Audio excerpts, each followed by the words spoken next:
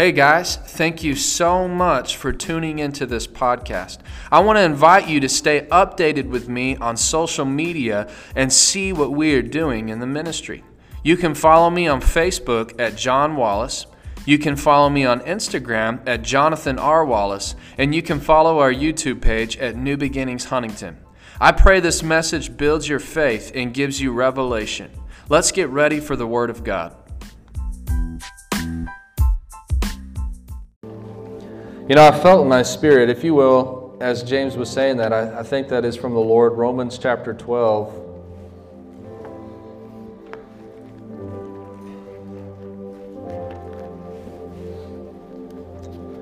Thank you, Lord. Give me...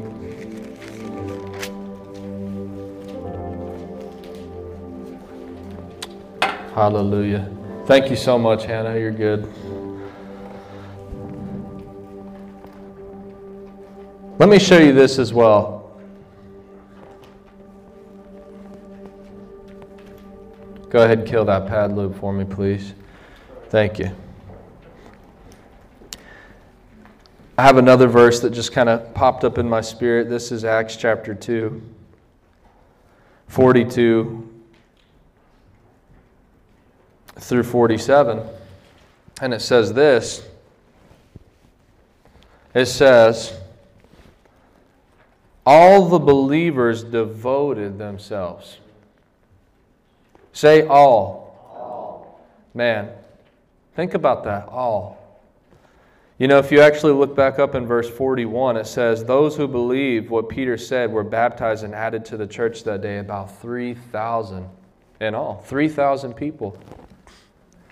And then it says, all the believers devoted themselves. All. That means every single one of them. All 3,000 plus of these people gave themselves. That word devoted, if you were here Monday night, we kind of had a service, unplanned service. We do, if you don't know this, we do core meetings with our kids on Monday nights, just kind of deeper discipleship. We've had people come in and they get offended because we've had kids like working in children's church and working and they're like, that's just so crazy that you have teenagers that they're having to miss service to do that. Well, you know, people just speak out their butt sometimes because they really don't know what they're talking about. Come in offended about something like that your kids are missing service, and then they leave and don't come back to the church. But little do they know, we actually have a Monday night service set aside for all of them that are serving, where it's just one-on-one, in-depth kind of impartation and pouring into their lives. And so, so let me just say this as well. This is just a little nugget. Don't pass judgment about things that you don't know what you're talking about. Amen? Amen. That'll just help you in life. Don't be so quick to pass judgment and think that you're the judge police that walks around and discerns everybody and what they're doing. Just don't do that. Stick with your thing. Stick with the thing God's given you, and let other people stick with the thing that God's given them. Give yourself over to your own work and stay focused on the thing the Lord's given you, and stop walking around negative like that all the time. Amen? So all the believers, all 3,000, devoted themselves. That word devoted, we talked about it this last Monday night, but it literally means they gave themselves to this continually and constantly and completely. Y'all, I have a word that burns in my spirit that a few weeks ago the evangelist was here, he released, that I just haven't been able to get away from. But he said, when we start doing Book of Acts things, we get Book of Acts results. Yeah. And I don't know about you, but I am so tired of the watered down religion that we have today. I don't want it. I don't want nothing to do with it. And if I'm the only one, and I've always been this way, I want this type of faith. I want this type of church. I want to build this type of thing. And I believe that's why the Lord has placed me on the earth. I have a fire, a burning desire on the inside of me. In fact, you know, when I was a young man, the Lord told me, and if any of you guys, I don't know if this is really correct, but this is what I heard. So I just got to tell you what I heard. The Lord told me, you're the liver, right? Everybody has a body. In the body, there's many parts. In the body, there's many organs, and the different organs have different functions. And he told me, you're the liver. I said, I'm the liver? The heck is that supposed to mean? Lord, that's weird, being the liver. And he said, yeah, you're supposed to filter out all of the toxins and the poisons that come into my body. That's what the liver does, right? Okay, I thought so. See, I didn't even know that at the time. And the Lord told me that, and then I had to actually go kind of look it up and was like, is that what the liver does? I don't even know what the liver does. Why do people eat that then? If it filters out all the toxins, isn't it bad to eat? Wouldn't it be nasty? Yeah, anyway, so it burns away the extra fat. Hallelujah. So the Lord told me that. And I've had that desire. I look at the book of Acts. I look at the ministry of Jesus. And that's what I press for.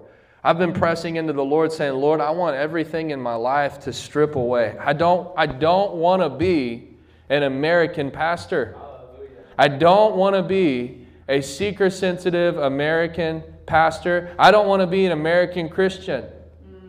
I want to be a person that you could teleport me back in time 2,000 years and I could get right in the flow with the Holy Ghost and walk with those believers that walked with Jesus, that operated in the early church.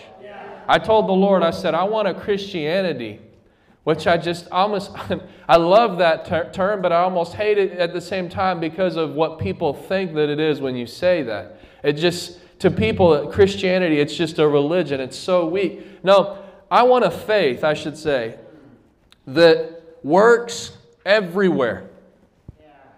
I don't want just a faith that we could go into the United States with complacent people and build these little structures and organizations that get people to come in from their little suburban homes and come to church once a week and give a tithe check. I want a faith that would work in Pakistan. Or a faith that would work in Asia, in the persecuted church, or in Africa, or in South America. I said, Lord, I don't want to be an American Christian. Amen. That's what's in me. That's what's in me. Guys, American Christianity, it doesn't work. It doesn't work. Look around at the last 2 years. It doesn't work. The Lord's reforming it. The Lord's refining it. There's a fire that's coming to refine the impurities, to burn the impurities out of His church. Because also, I heard this said recently, I don't know who said it, but God's not a hypocrite. God does not tell us to not be unequally yoked and then unequally yoke Himself. When Jesus Christ comes back, He's going to be united with a bride that is equally yoked with Him. That's right. Not with a weak and defeated, backslidden, burnout, bride of the world, prostitute. He's coming back to a bride that is equally yoked with Him.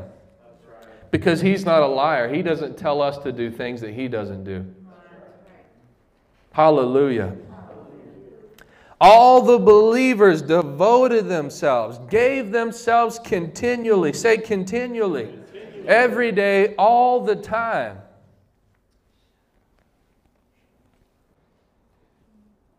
To the apostles' teaching. Say the apostles' teaching. The apostles' teaching. Hallelujah. Think about the teaching of the Word. We'll continue to read, but let me just break this down as we're going through this. In Psalms chapter 1, oh, the joys of those who do not follow the advice of the wicked or stand around with sinners or join in with mockers, but they delight in the law of the Lord, meditating on it. How often? Day and night. You know, that wasn't just a cute verse to them. They actually gave themselves over to the Word day and night. That's right. Gave themselves. Say continually. Most people won't come to revival meetings because it's on a Monday night and that's not church day. That type of Christianity is from hell. It's not from God. It's not from the Holy Ghost. If that's in you, you better get it out of you because it's not from God.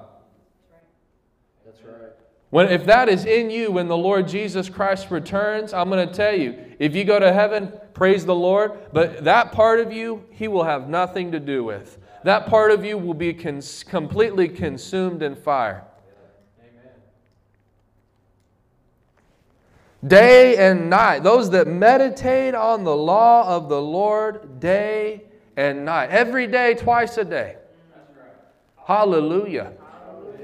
You know, this is how other churches function in other parts of the world. They don't just have church once a week. But in America, you know why we don't get together every day truly? Is because we're just afraid that nobody would come. And can I be honest with you? The reality of it is, without a mighty move of the Holy Ghost, no one would come if we did that. Why? We're too busy.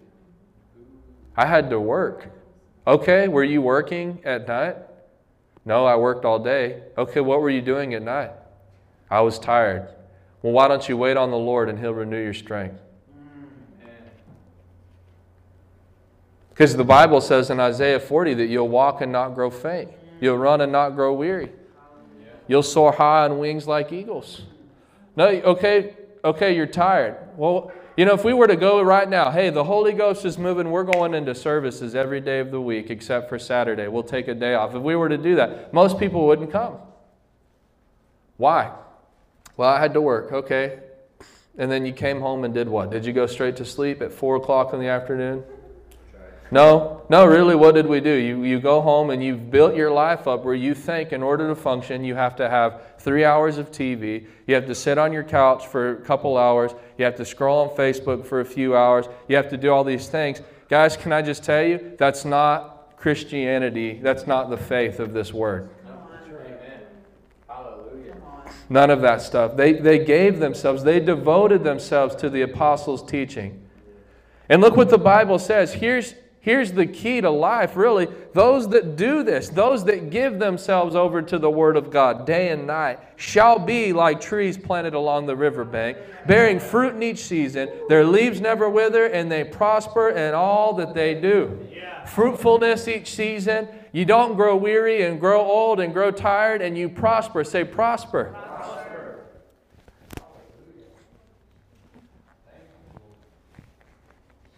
Why is the church sick all the time?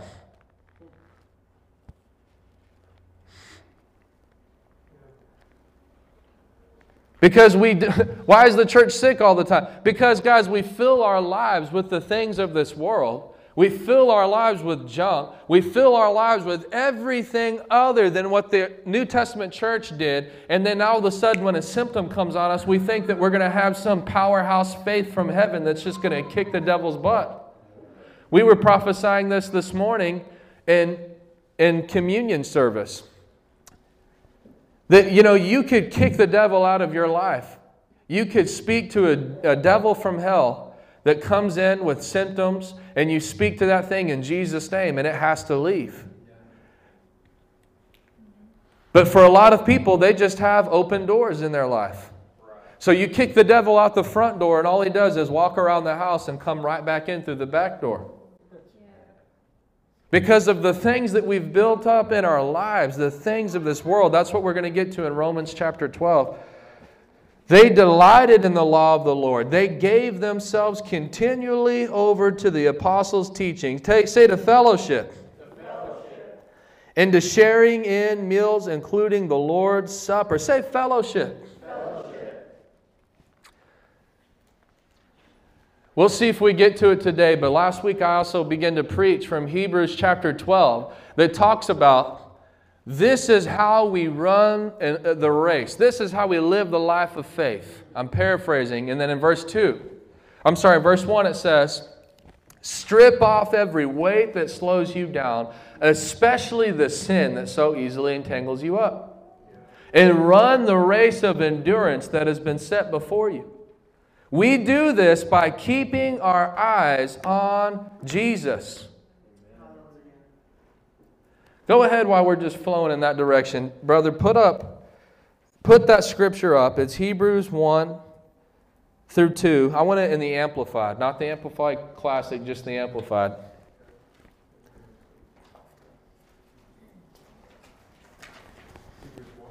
Hebrews 12, 1 through 2.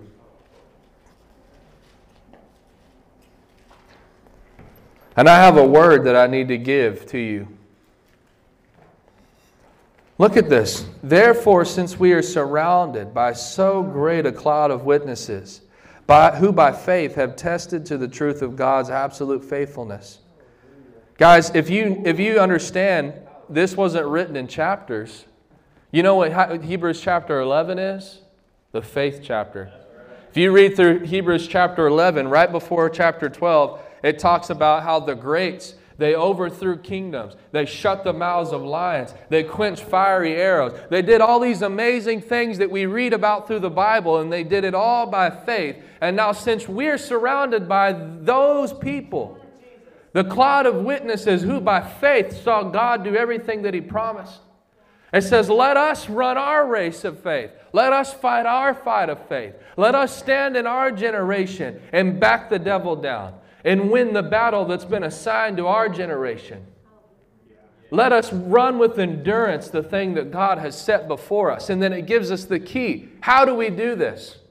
How do we live the life of faith? It says, stripping off every unnecessary weight. Say unnecessary weight. Unnecessary weight. And the sin. Wow. So it makes a distinction. I want to tell you, most Christians today don't even get rid of the sin part. But I want to tell you, number one, you got to get rid of the sin. That's right. What is sin? The sin is anything the Bible says is sin. If the Bible called it sin 2,000 years ago or 4,000 years ago when it was written, Old Testament, New Testament, it's still sin today.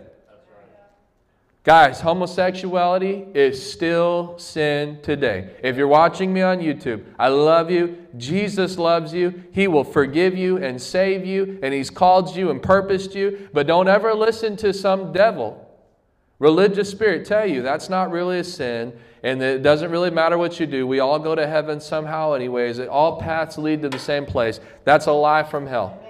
It's still a sin. If the Bible said it's a sin, it's a sin. Greed is a sin. Yeah. Lying is a sin. Yeah. Coveting is a sin. Stealing, sin. Not just homosexuality. Did you know sexual immorality is a sin? Well, I'm just a man and I'm a woman, but I'm having sex with a person that I'm not married to. It's a sin. It's not okay. I don't care what the TV shows of today say, or the talk shows, or the music that we listen to, which I don't even understand how the church accepts those things. I'm going to get to Romans 12 in just a moment. But guys, it's so hard. Think of the impression that you leave your children. Okay, let's go to the house of the Lord and once every 5 weeks if it's convenient for us. And then when we get in the car, we'll turn on the radio and listen to Katy Perry. We'll turn on the radio and listen to these things. How are we okay with those things being okay in our culture? There's just too many Christians afraid to rock the boat. Yeah, thank God, not in this house. But in reality, they're too afraid to rock the boat. Hey, we're not watching movies like that. And in fact, I don't only want to watch movies like that. We don't need to be making movies like that. But you know what? I'm not going to strip away your freedom because your freedom gives me my freedom. But even if I didn't have my freedom, I would do it anyways. I'm still going to worship Jesus whether I'm allowed to or I'm not allowed to. It just makes it more convenient that I'm allowed to. That's all it does. It doesn't give me permission. I don't need permission to come in this house and worship. I don't know why Christians ever thought in a million years that we needed permission from somebody to come in here and to worship. You need our permission to hold services. No, I don't need your permission to do anything. Don't ever listen to that. I listened to a prophet last night. I'm not going to say his name. A well-known prophet that said, don't forget, the Lord was the one that shut the church down. The Lord was the one that told us to stop gathering so that He could teach us how to gather the right way. That's what He said. You know, you don't take away. God is the same yesterday, today, and forever. Heaven and earth shall pass away. To that prophet, you will grow old and you will die. And when you're dead, the word shall remain and it shall still be the same. And he said, don't forsake assembling together in Hebrews 10:25. So, I don't know how we're okay with these things. The weight and the sin. So you have to get sin out of your life. You have to get weight. I want to define what weight is. I'll never forget the day the Lord showed me, because as a Christian, we kind of just want to do the bare minimum. Well, okay, I'll get rid of what God calls sin, and then, people get legalistic about things anyways, but then their life is full of every kind of weight. Which I want to be honest with you guys, watching certain movies is sin. It is. If it grieves the Holy Ghost, it's sin. But he actually defines what weight is. He goes on to say, every weight that slows us down, especially the sin that so easily trips us up, let us run with endurance the race that God has set before us. A key word I want you to highlight in this text is the word endurance. Say endurance. That's longevity.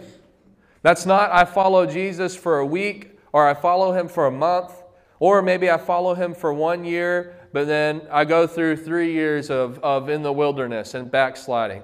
And then I'll come back and kind of serve him for a little bit. This is the key to following Jesus, being filled with the Holy Ghost and burning hot with the fire of God and never going backwards.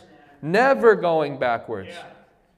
You have to get rid of the sin and you have to get rid of the weight. And look at this. How do we do this? We do this, verse 2, by keeping our eyes on Jesus. I like the Amplified. He's got pulled up. Verse 2, it says, looking away from all that will distract us. Yes. Wow. Say all. All. Looking away from all that will distract us and focusing our eyes on Jesus, who is the author and perfecter of our faith. What's the weight? I believe Apostle Paul wrote the book of Hebrews. Some scholars say they're not sure. We'll just say the writer of the book of Hebrews. The weight that he was talking about that slows you down is anything that causes you to take your eyes off of Jesus Christ. So I want to kind of pull that back together with Acts chapter 2. This is what the Lord's been challenging me with. Hallelujah. Hallelujah. Thank you, Lord. Hallelujah. Lord, just continue to fill this place. Don't let the Holy Ghost lift. Let us stay in the flow. Let us stay in the flow. Hallelujah. Oh, hallelujah. Lord, I feel your presence. I feel your spirit churning in me, burning in me. Hallelujah. So let me kind of just define this even more. The early church, verse 42, all the believers devoted themselves. Say devoted. To the apostles' teaching. Let's start with that. What would be a weight that slows you down? Anything that causes you to not be able to give yourself to the apostles' teaching. Amen. Let's put it in this hypothetical situation. Say the wind of revival blows and the Lord said, we're having services like the book of Acts. We're gathering every day. Well, I can't do that. I have this responsibility. Hey, I can't do that. My daughter does on Tuesdays. She has dance class. So on Tuesdays, we can't come. We have dance class. Is dance class a sin? No. But if it hindered us from doing what the Word says, if it hindered us from following this model, then that's a weight that causes us to actually, it may not be sin. That's the thing, guys, that not everything is sin. weight is something that just simply pulls you out of the flow of what the Lord is doing and puts you on a different path in a different direction.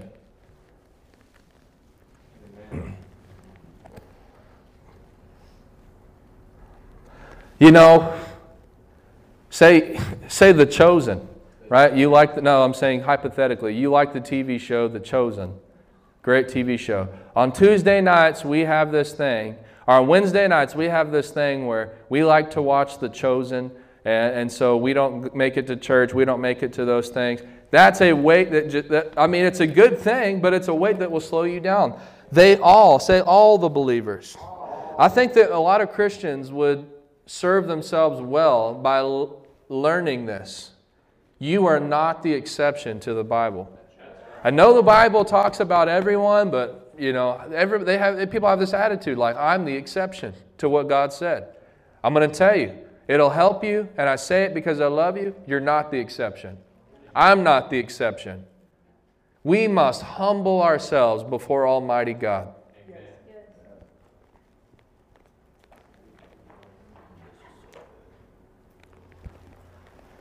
They devoted themselves not only to the apostles' teaching, but to fellowship. Hallelujah. Guys, can I tell you, what should you be doing when you're not at church? You need to be fellowshipping with other believers. Amen.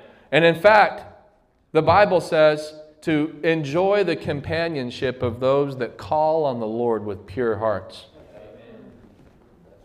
That's what me and my wife, since we cut stuff out of our life and we're not watching TV at home, we're not watching Facebook, we're not at home for hours and hours, we've kind of realized that in life there's actually a lot more time that's freed up when you get rid of all that junk that's a weight.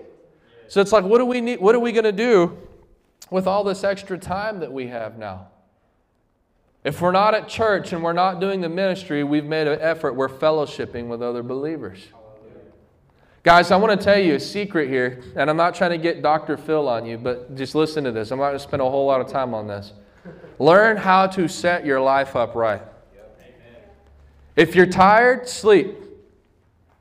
Because can I be honest with you, sitting around at your house wasting half a day scrolling on Facebook or whatever actually doesn't help you rest at all. Learn to rest well.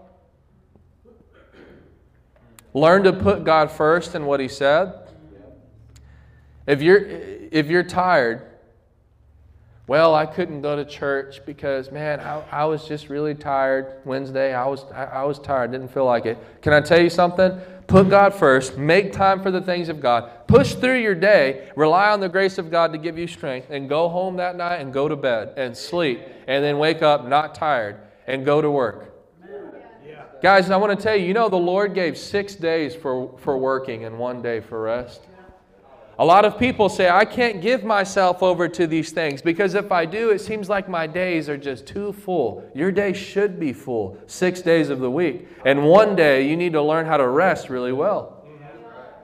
1 day, you're saying, I'm not messing around. I'm going to sleep until I don't need to sleep anymore. And then I'm going to take my family and I'm going to go do something fun. I'm going to go enjoy myself. But then the other 6 days, I'm going to wake up with the mindset that today is supposed to be a full day. Yeah. Well, I've worked till 3 or 4, and I'm tired, and it's supposed to be a full day. From the moment you wake up to the moment you go to sleep, fill your life with the things of God and devote yourself to the things of God and realize that there's 6 days given for work and 1 day given for rest. Hallelujah. The people don't know how to work well and they don't know how to rest well, so they get it all out of whack. And what do they end up doing? They end up working a little bit each day and resting a little bit each day. And the next thing you know, what do they really ever accomplish? They never really get anything done and they never really feel rested.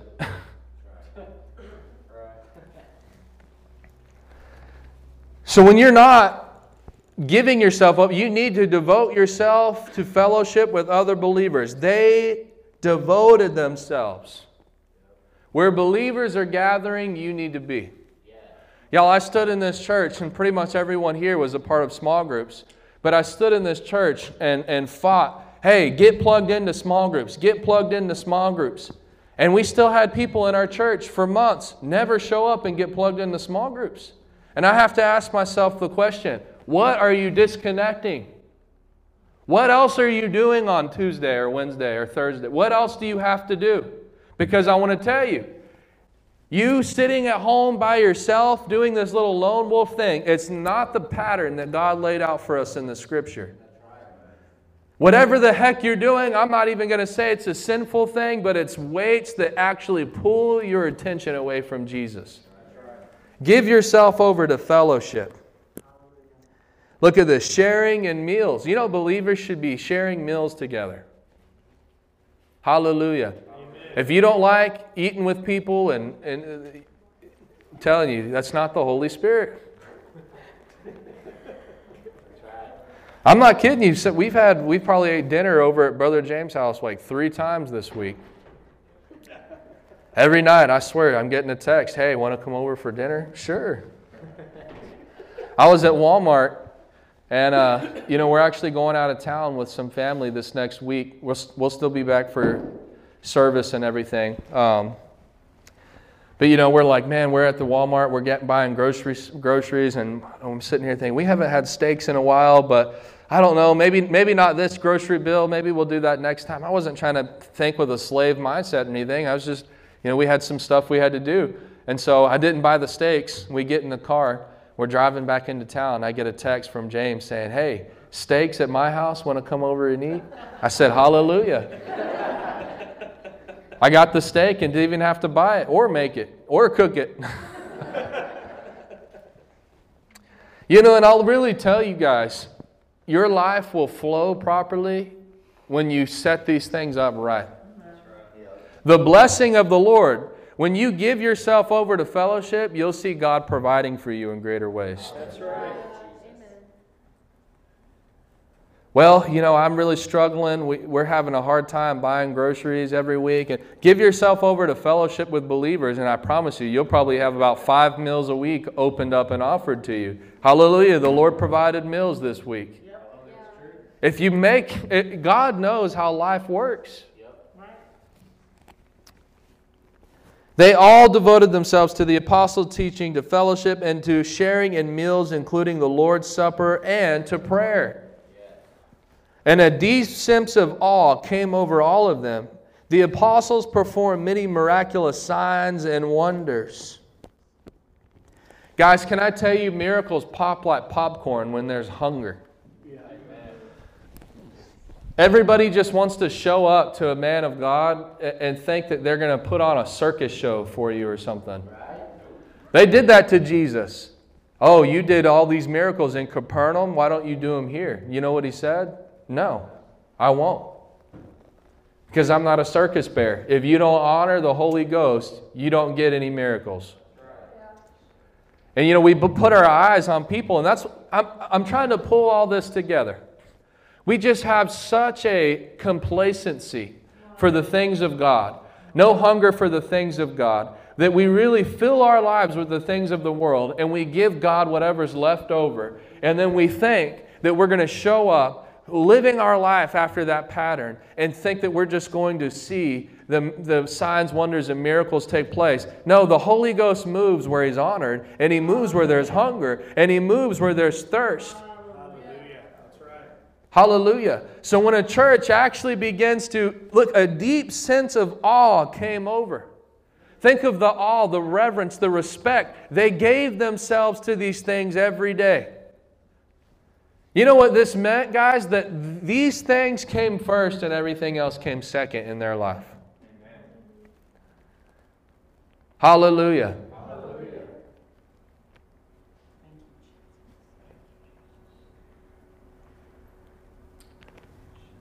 You really want to win your family to the Lord? I'm telling you, raise your kids up in the house of God. Yes. I don't understand.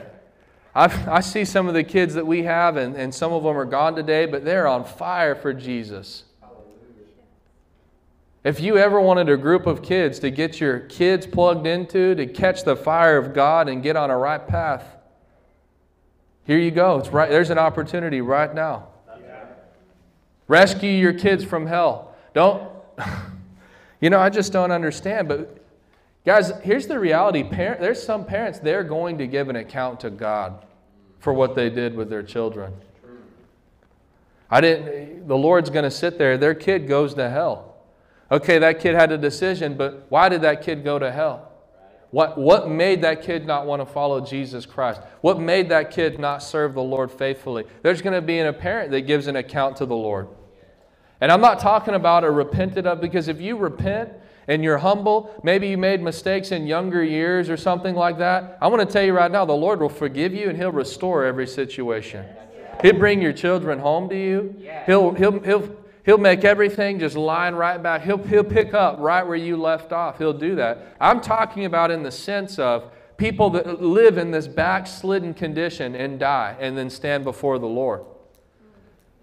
Jesus said, to a person that causes one of these little ones to stumble, it would be better that you had a millstone tied around your neck and thrown into the sea. Yeah, that's right. Than to cause a child, one of the little ones, to fall away or to stumble. Well, I didn't bring my kids to the house of God because we were out at Chili's at the bar drinking till about midnight, and we didn't want to wake up to go to church. You will give an account to God for doing that. And I want to tell you, that little shot at Chili's from the bar is not going to matter 17,000 years from now while we're in eternity. All the stupid things that the devil's deceived you with, that you fill your life with, will not matter 1 million years from now when we're in eternity. I don't think we realize that not only does what you do with this life determine where you spend eternity, but also how you spend eternity. There's rewards in heaven. I don't think believers understand this, that literally Paul said, I don't just run the race. I'm not shadow boxing. I discipline myself like an athlete. I run to win the prize. And don't you realize only one can win, he said? Paul said, I'm not going for a 5th place trophy in heaven. I'm going for 1st place in heaven. So why was it easy for him to take stripes? Why was it easy for him to be beaten with rods? Why was it easy for him to be thrown into prison, as we talked about Wednesday night, and yet at the midnight hour he's in prison singing hymns and songs to the Lord, and then the Lord busts him out of prison? Why was it easy for Paul to do that? Because he ran to receive the prize. God, I put that in perspective. Think about the useless things we fill our lives with. They won't matter when we stand before the Lord. They won't matter in eternity.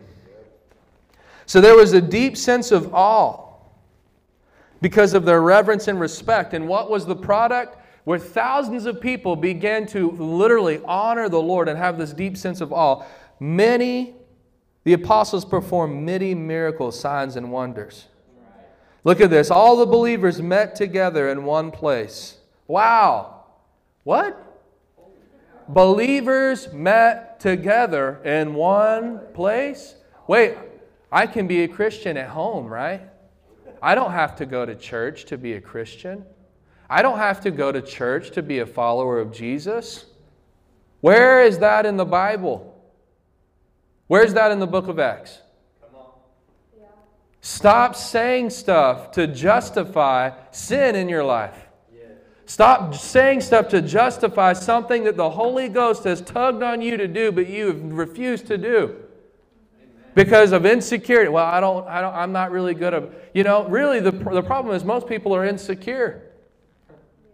Well, I'm not really good around people. And so actually, instead of letting the Holy Ghost just blast that thing out of me with the fire, I'm just going to try to find the word and justify something that I'm doing. Well, I don't actually have to go to church to be a Christian. Or a lot of people, because of sin in their life, that they're afraid to be exposed. Guys, there's a lot of people. When I was a kid, the devil that was inside of me knew when there was a really anointed person present. You understand? James knows what I'm talking about. There was services that I went to pretty much all the time that I just, whatever, this is fine. But I remember there was a few times that my parents and us went to some special things that when I got in the presence of the anointing, it scared me. Because I thought, this prophet's going to tell my mom and dad everything that I've been doing. They're going to call me out and read my mail in front of everyone. I mean, it was like this. And it was, I don't even know how I knew that. It was just like the devil on the inside of me knew that. That spirit that I was holding on to knew that. So there's a lot of people that the fire, it literally, it will push out. When the fire of God fills the church, there will be people that leave because the devil in them is afraid of being exposed. Yeah. Hallelujah. And so they met together in one place. So I was saying that the reason I was giving you that spiel is because there's people that, again, they'll just justify something. Well, you don't have to be a Christian or you don't have to go to church to be a Christian. Not in the Bible. What is being a Christian? What is being a Christian?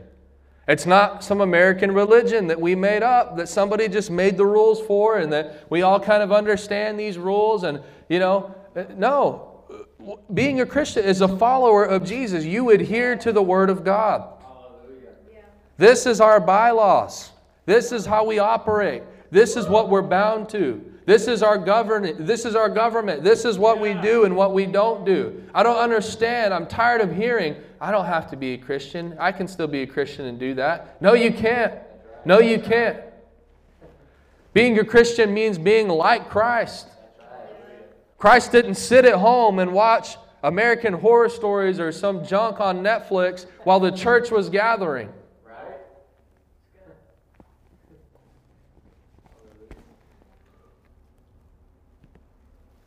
They all gathered together in one place and they shared everything that they had. You can't be a Christian and be stingy. Hey, brother, I got to move some trash and you have a tractor. Could we borrow it? Well, I just don't know about that. You're not a Christian. You don't act like one if you are. They shared everything that they had. When are we going to realize that nothing that we own belongs to us? Nothing that we own belongs to us.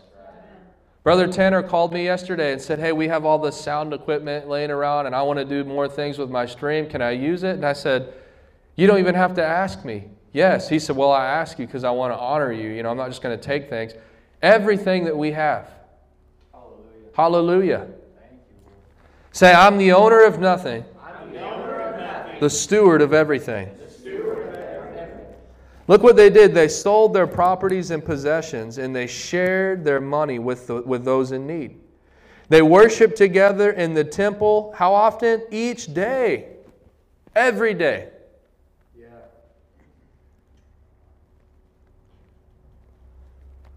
Well, my life isn't really set up to do that. Put your faith out to change your life. Well, I have a job. If we were to start going into revival and the Holy Ghost was moving and we were gathering every night, my job really would prevent me from doing that. Put your faith out. Put your faith out. God will literally meet your faith. I'm telling you, put your faith out to come into alignment with this. God, this is the reality about it. God is very interested in His Word being adhered to. He's actually extremely interested. And when a person from even a genuine place would come and say, Lord, this is what life is right now. This is what this looks like. But I see what your word says, and I want to come into alignment with what you have prescribed in your word. I'm telling you, put your faith out and watch miracles take place and watch them happen very fast. Hallelujah. Thank you, Jesus. They met together each day. They met in homes for the Lord's Supper, and they shared their meals with great joy and generosity, all while praising God and enjoying the good will of all the people. And each day, say each day, the Lord added to their fellowship those that were being saved. You know what happens when us as Christians, all of us, say all. Guys, can I tell you again, this wasn't just Peter that was doing this. Wasn't the 12 or the 120 that were doing this. All 3,000 that got saved devoted themselves to this. You know what happened? Each day their fellowship grew. Yeah. You know what will happen when the church comes into alignment with the Word, with the book of Acts style church? This church will be full. This church will be full of people. I'm going to give this word, and I didn't preach anything that I was planning on preaching today. But Romans 12, I'm going to give this word the Lord told me. Been telling you all morning we're going to read from Romans 12. I don't think we've turned there yet.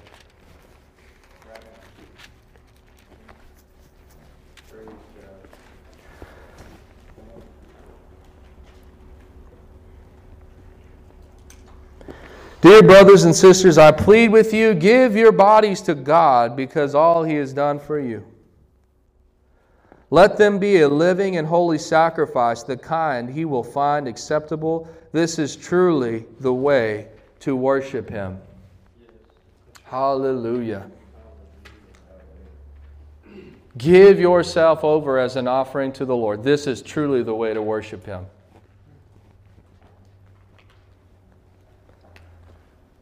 Guys, I love singing. I love praising. The Lord loves it. There's an anointing to do this. But this is not really New Testament praise and worship. We sing unto the Lord. We praise. We rejoice. We do all of those things. This is truly the way to worship Him. Give your lives, give your bodies over to the Lord as a living sacrifice, the kind that He will find pleasing and acceptable. We don't need any more people in our generation that have amazing, beautiful voices and they're so gifted and they can do YouTube videos of singing their little hearts away, but then they live like total hell. Yeah, come on. I'm anointed to worship. Really? Because the true anointing to worship to me when I read the New Testament looks like holiness. Yeah. A holy life. Where everything that I do is as an offering unto the Lord. Everything that I spend my time doing, what I give myself to, what I listen to, what I watch, what I join myself in. Amen. You know, I'll give you this little side thing that I didn't talk about, but I will mention in fellowship. Say fellowship. Fellowship. You know, the Bible says, enjoy the company, the companionship of those that call on the Lord with pure hearts. You know, the Bible also says that light can't fellowship with darkness. Yeah. You say, well, Jesus hung out with sinners. Well, let me just say this. Number one, everyone was a sinner. No one was saved. Right. Actually, before Jesus went to the cross, everyone was going to hell. If they weren't, then He wouldn't have had to go to the cross to begin with. If there was a way to get to heaven without having to send His one and only Son to die on that cross, I promise you God would have allowed us to do some other way. But there was no other way. So, and I don't need to get into all of that right now, but Jesus ate with sinners. But it was the type of sinner that Jesus ate with. Sick people that knew they needed a doctor. Because you know who the true sinners were? The Pharisees and the Sadducees. Because the light that they actually thought they had wasn't light, it was darkness. And how deep the darkness was because they saw no need for repentance. They refused John's baptism. They refused the prophet. They denied Christ. In fact, they formed a mob to have Him killed and crucified. Jesus didn't hang out with them. He hung out with people that, yes, they may have been broken, but He set them free. They were hungry. They were thirsty. They knew that they needed a Savior and they needed grace. Don't use that verse to justify hanging out with a bunch of people that have zero interest in the things of God. Well, Jesus hung out with sinners. Yeah, Jesus totally went into the house of people that said, screw you, we want nothing to do with you. We want nothing to do with the Holy Ghost. We're not interested in you. Leave. Oh, no, well, let's just hang out and play games for a little bit. He didn't do stuff like that. In fact, in His own hometown, He was not honored or accepted, and He left. And He told His same disciples, if you go to a town and they reject you, dust the dust off of your feet and go to the next town. You need to understand, don't use that to justify hanging out with a bunch of people that aren't interested in the things of God. You want to talk about an open door and a distraction the devil will use? Don't do that. Say even family. You know, the Bible talks about that. Well, what do you mean? You know, because we were at Thanksgiving, we're coming up on Christmas, but that's my family. Jesus said, you must forsake even your mother and your father, your brother, your sister. You think that I came to bring peace, but he said, I actually came to bring a sword, dividing household against each other. What was he talking about? Because there would be people that followed him, but yet their family hated him. There would be people that get radically saved and touched by the ministry of Jesus Christ, that leave everything to follow him, but their family stays back and hates him, wants nothing to do with him. He says there has to be division between you two. In fact, the New Testament teaches that light cannot fellowship with darkness.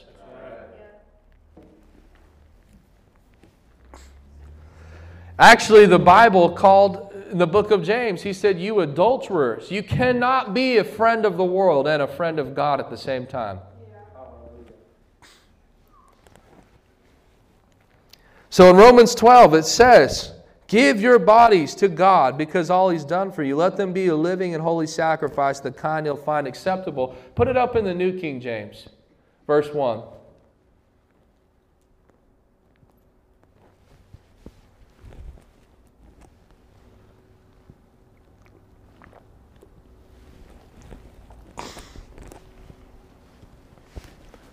Do we have it?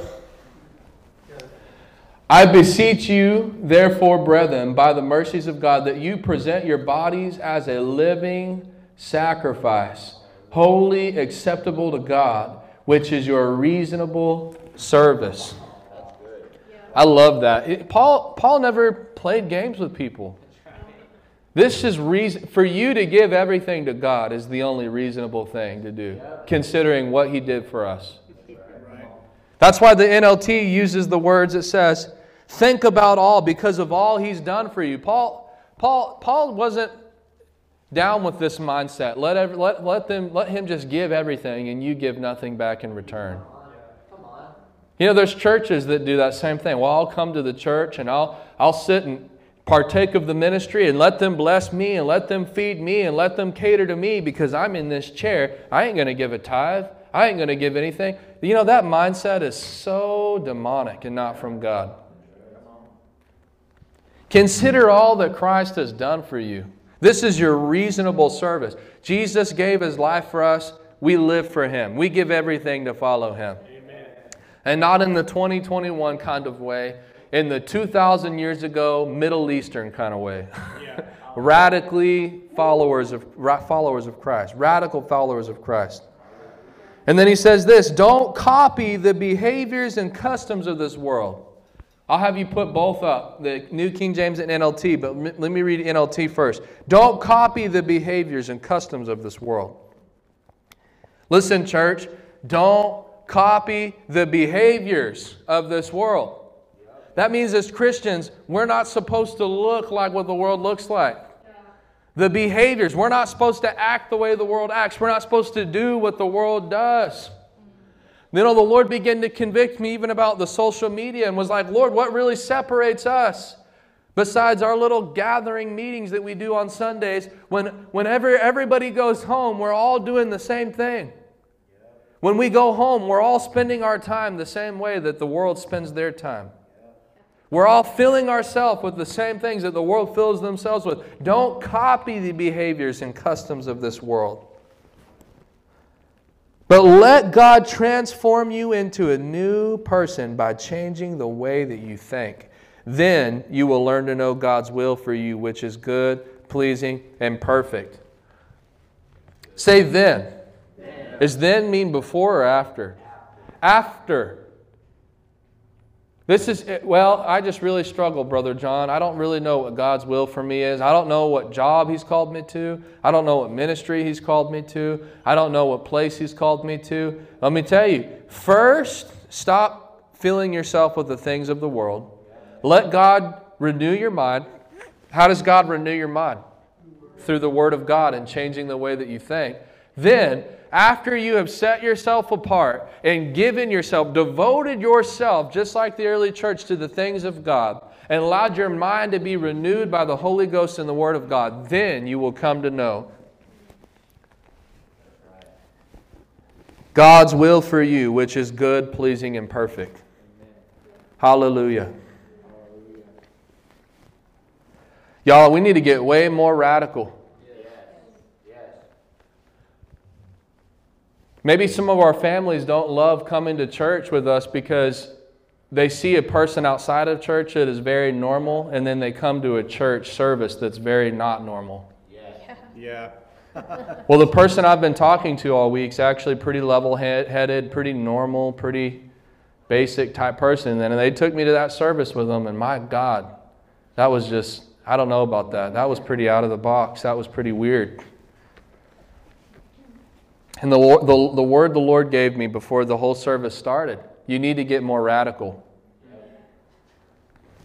You need to get more radical.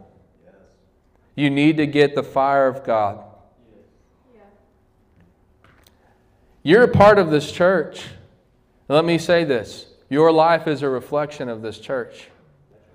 If you're going to invite people to this church, let them get a good foretaste of what they're stepping into all week long before they come through you. That's good. They're like, I don't know if I'll like your church. Well, do you like me? Well, yeah. Well, then you'll like my church. I don't know if I'll like your church. Do you like me? Well, I don't know. Well, yeah, you probably won't like my church then.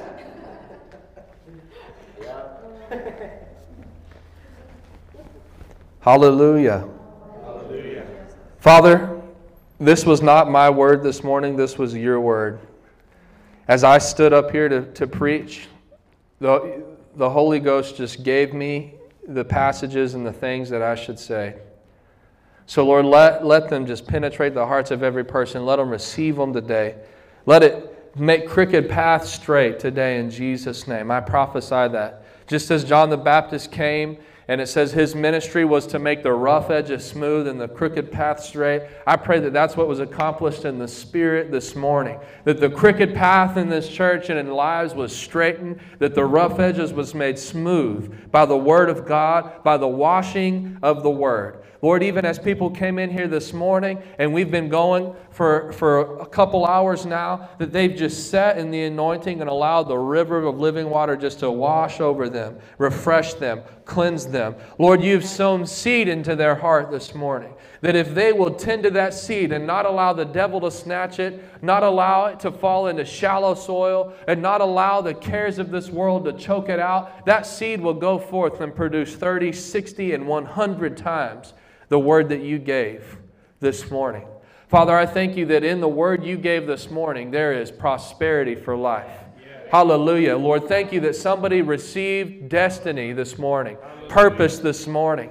Things that come from heaven, they receive that they'll eat the fruit from for years to come. And even their children will eat the fruit from the word that was planted this morning, the seed, and it will go forth and produce 30, 60, 100 times what was sown. In the mighty name of Jesus, we honor you, Holy Ghost. We honor you, Holy Ghost.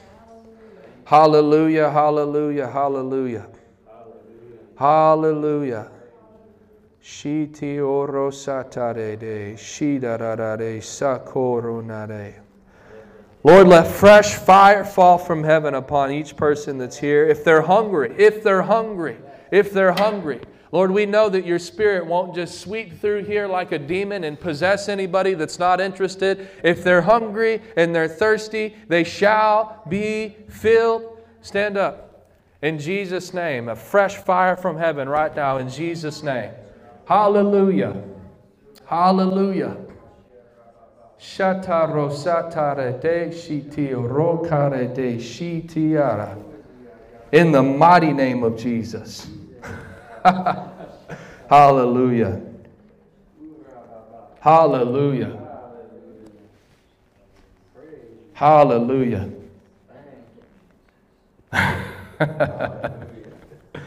Oh, thank you, Lord. I prophesy over you, Bryson. The Lord is calling you into your ministry sooner than you think. Sooner than you think, you'll step into your ministry. The Lord says right now,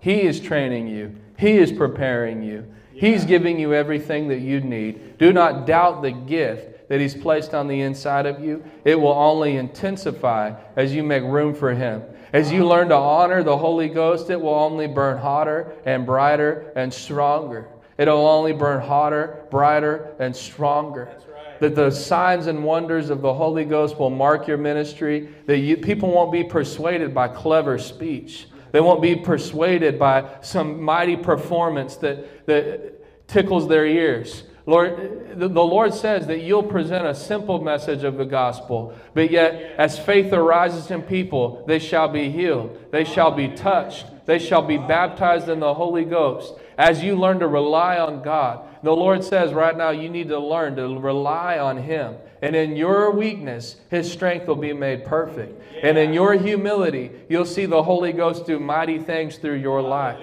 And your obedience. And it doesn't matter what the Lord tells you to do. You don't have to put a show on for people. The Lord says, just simply trust me and rely on me and believe me to do it. And I'll touch them. I'll touch them through your faith and through your obedience, the Lord says. Hallelujah. Hallelujah. Hallelujah. The Lord put it in your spirit.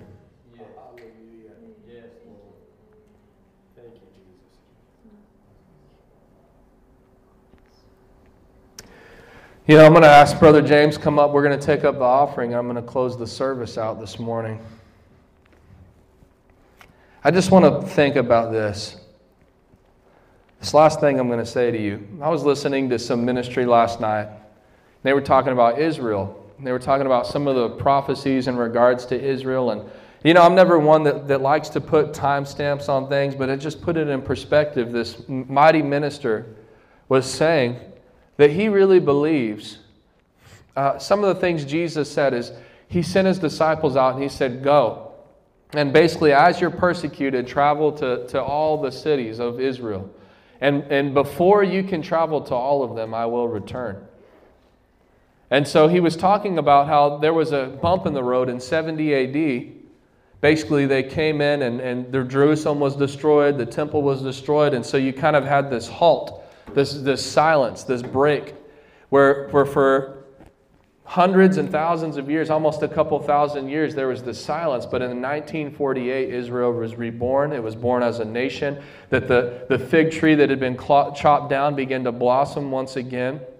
And ever since then, now, he said this statement that was amazing. He said, recently, we've been seeing for the first time in 2,000 years, Jews preaching the gospel to other Jews. He said it was always Gentiles coming in. It was always, you know, for the longest time, the Jewish people, they rejected the Gentiles because the Gentiles tried to kill the Jews. And so, for the first time since the early church walked the streets of Israel, you have Jews preaching Jesus as the Messiah to other Jews. And they're getting saved by the multitudes. You know, that there's already been estimated in the last year, 1 million Jews hear the gospel of Jesus Christ in Israel. Right now, there's 5 million Jews in Israel. So he was just thinking of how fast this is spreading and how, for the first time, it was never able to actually happen in history because they didn't have Facebook, they didn't have other things. And so when that temple was destroyed and then the Jews were just scattered, that they weren't all able to hear the message of the gospel. But for the first time in history, that there's more Jews right now in Israel than there ever was in history before. And they're hearing the gospel. And he said probably 5 to 10 years, they'll have heard the gospel. And he talked about the return of Jesus Christ. He said it's sooner than you think. It's sooner than you think. He said, we're not in the last days. You can say last days because, you know, the Bible uses that term in Acts 2. We entered into the last dispensation of time, the last days. He said, but we're not in the last days. We're in the last minutes, the last hours. We don't know how many hours we have left. But I was just thinking of that in perspective, guys. The things that we store up. Jesus said, don't store up your treasures on earth, but in heaven. There's so many people that are planning for a future 15 years, 20 years, 30 years from now. And I'm not telling you we won't be here. I don't know. No man knows the hour or day. But I'm just saying, think about this.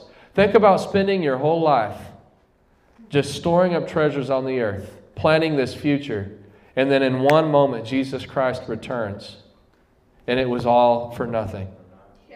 Just all didn't even matter. Think about that. I've been thinking about that. I've been thinking about my house. You know, and I believe God to give me a bigger house and a nicer house as we have more kids. We want more kids. We're like, well, Lord, we kind of ran out of room. We need more space.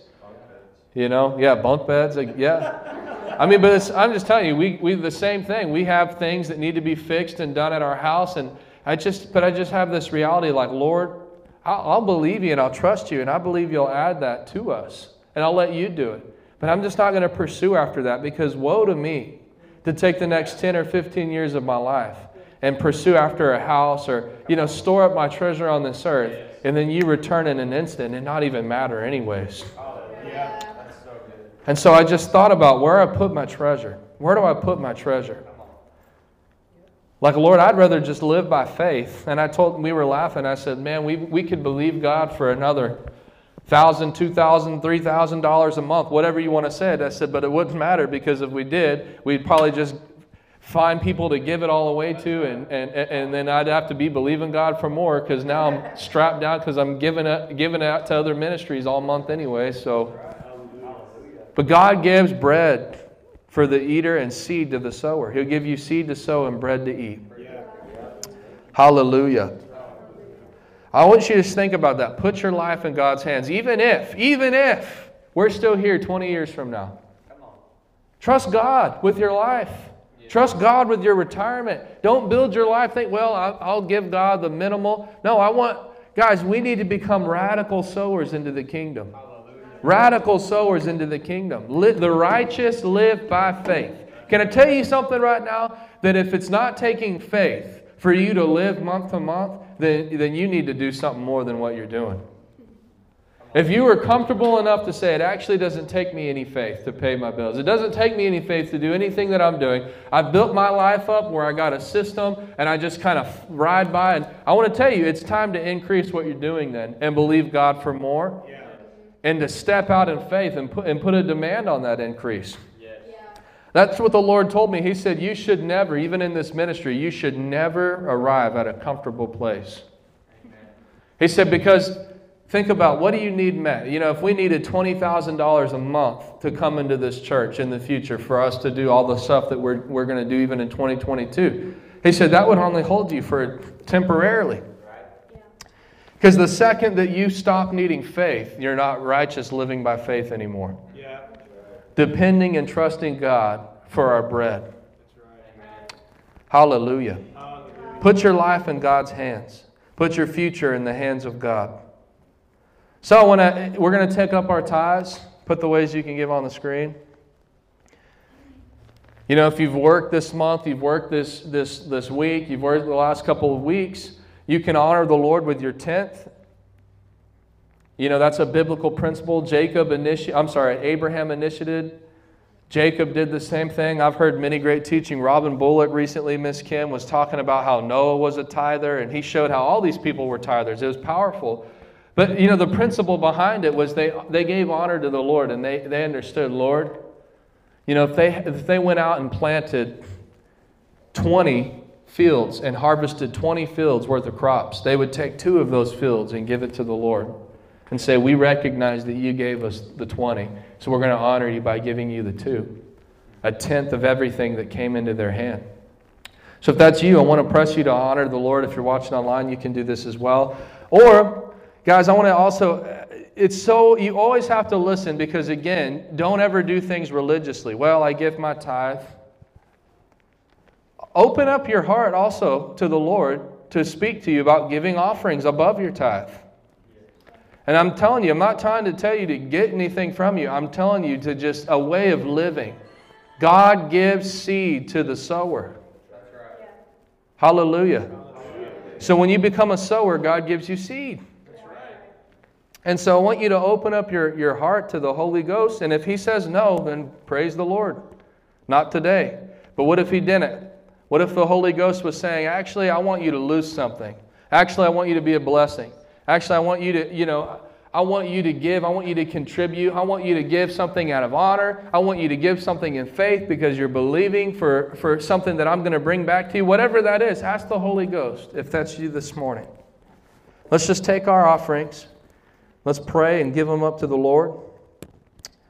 Hallelujah. Father, we give you all praise, honor, and glory in Jesus' name. Oh, thank you, Holy Ghost. Thank you, thank you, thank you, thank you.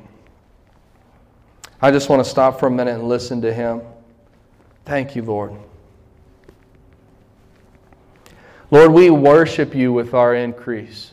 We worship you with what you've given to us. And Lord, we stand on your word. We know that your word says that as we praise you, and that's what we do this morning, we honor you with this gift. We give you thanks with this gift. We give you recognition with this gift. And as we praise you, the word says that the earth shall yield her harvest, or the earth shall yield her increase. We thank you for it, Lord Jesus. Hallelujah. I want you to just tell the Lord, say, you have permission to everything that I have. Tell the Lord, say, I'm the owner of nothing. I'm only the steward of what you've given me. Say, Lord, you point your finger, and I'll be obedient. Say, Lord, you give the word, and I'll carry out the command. In Jesus' name. Go ahead, James, take up that offering. The last thing I'm going to do before I release you is I challenged you last week. I'm going to challenge you one more time if you're in here. You know, God's been doing an amazing work among us, and we've been prophesying for, if you have your gift, just lift it up so he won't have to guess. We've been prophesying that the Lord was going to begin to raise up people in this house. And the Lord told us, you know, that this would be a house where He would raise up not just Christians that are full of the power of the Holy Ghost, but fivefold ministry, that God was going to appoint people to the ministry in this house. And so we've been believing the Lord, not just for pastors and teachers, because we have a plethora of that, and that's a great gift. But we've been believing God to see the other gifts restored. We've been believing God to raise up in a biblical house a prophet, an evangelist, a pastor, an apostle. And God's begun to do that. We've had a Brother Tanner here, step out and receive that call from the Lord, where Jesus has appointed him, and we've confirmed, Jesus has appointed him as an evangelist. Hallelujah. He is an evangelist to the body of Christ. And guys, that's not something that just it's thrown around lightly or easily. That's something that Jesus, not man, has appointed. And Brother Tanner's responded to that call.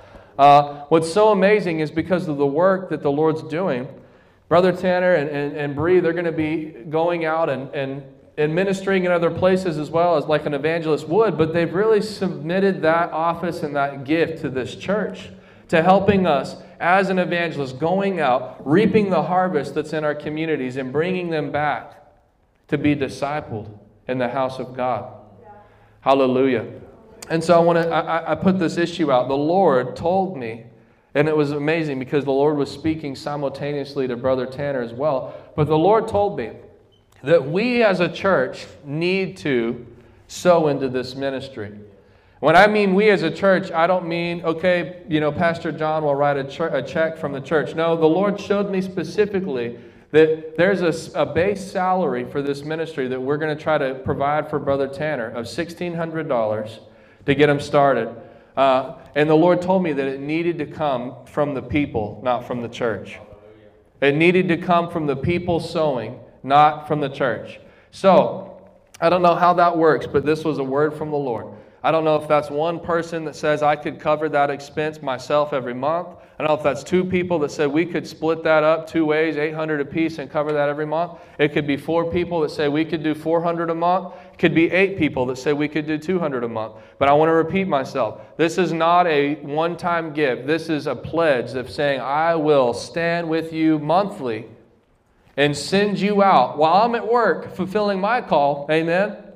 You say, I'm called to the business. I've been called to make money. Well, I want to tell you, now's the time that you put your gift to work and you get purpose behind it and say, while I'm at work doing the thing that God's called me to do, I believe that you're going to be in my place operating from our church, out winning souls and bringing them into the church to be discipled.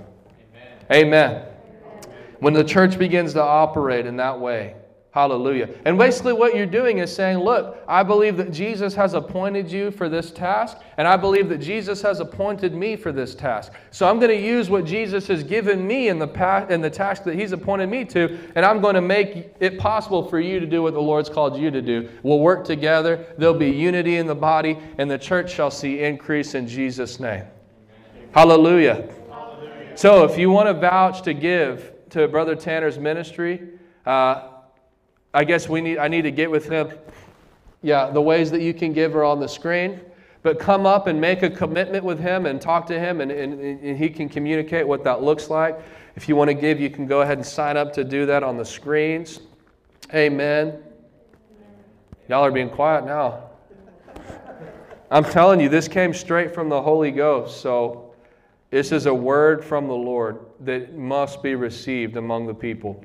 And I'm going to keep kind of hitting the nail on the head for a few weeks. Well, Lord, we honor you and we praise you. We love you so much. You are wonderful. You're magnificent, Jesus. Jesus, you have all of our time, not just 2 hours of our time. You have all of our time. We love you. Nothing's more important than being in your house this morning. And nothing's more important than being in your presence, Lord, and receiving from what you're doing here this morning. Hallelujah. We glorify you, Lord. Hallelujah. Lord, thank you that as this morning, as we've entered in, that we don't enter out. We keep our eyes on you. We run our race now by keeping our eyes on you, Jesus, removing weights and sin that distract us and try to pull us out of the flow of the anointing. We're going to walk in the Spirit today as we leave. In the mighty name of Jesus. Everybody said, amen. Amen. Love you guys. God bless you. See you Wednesday night.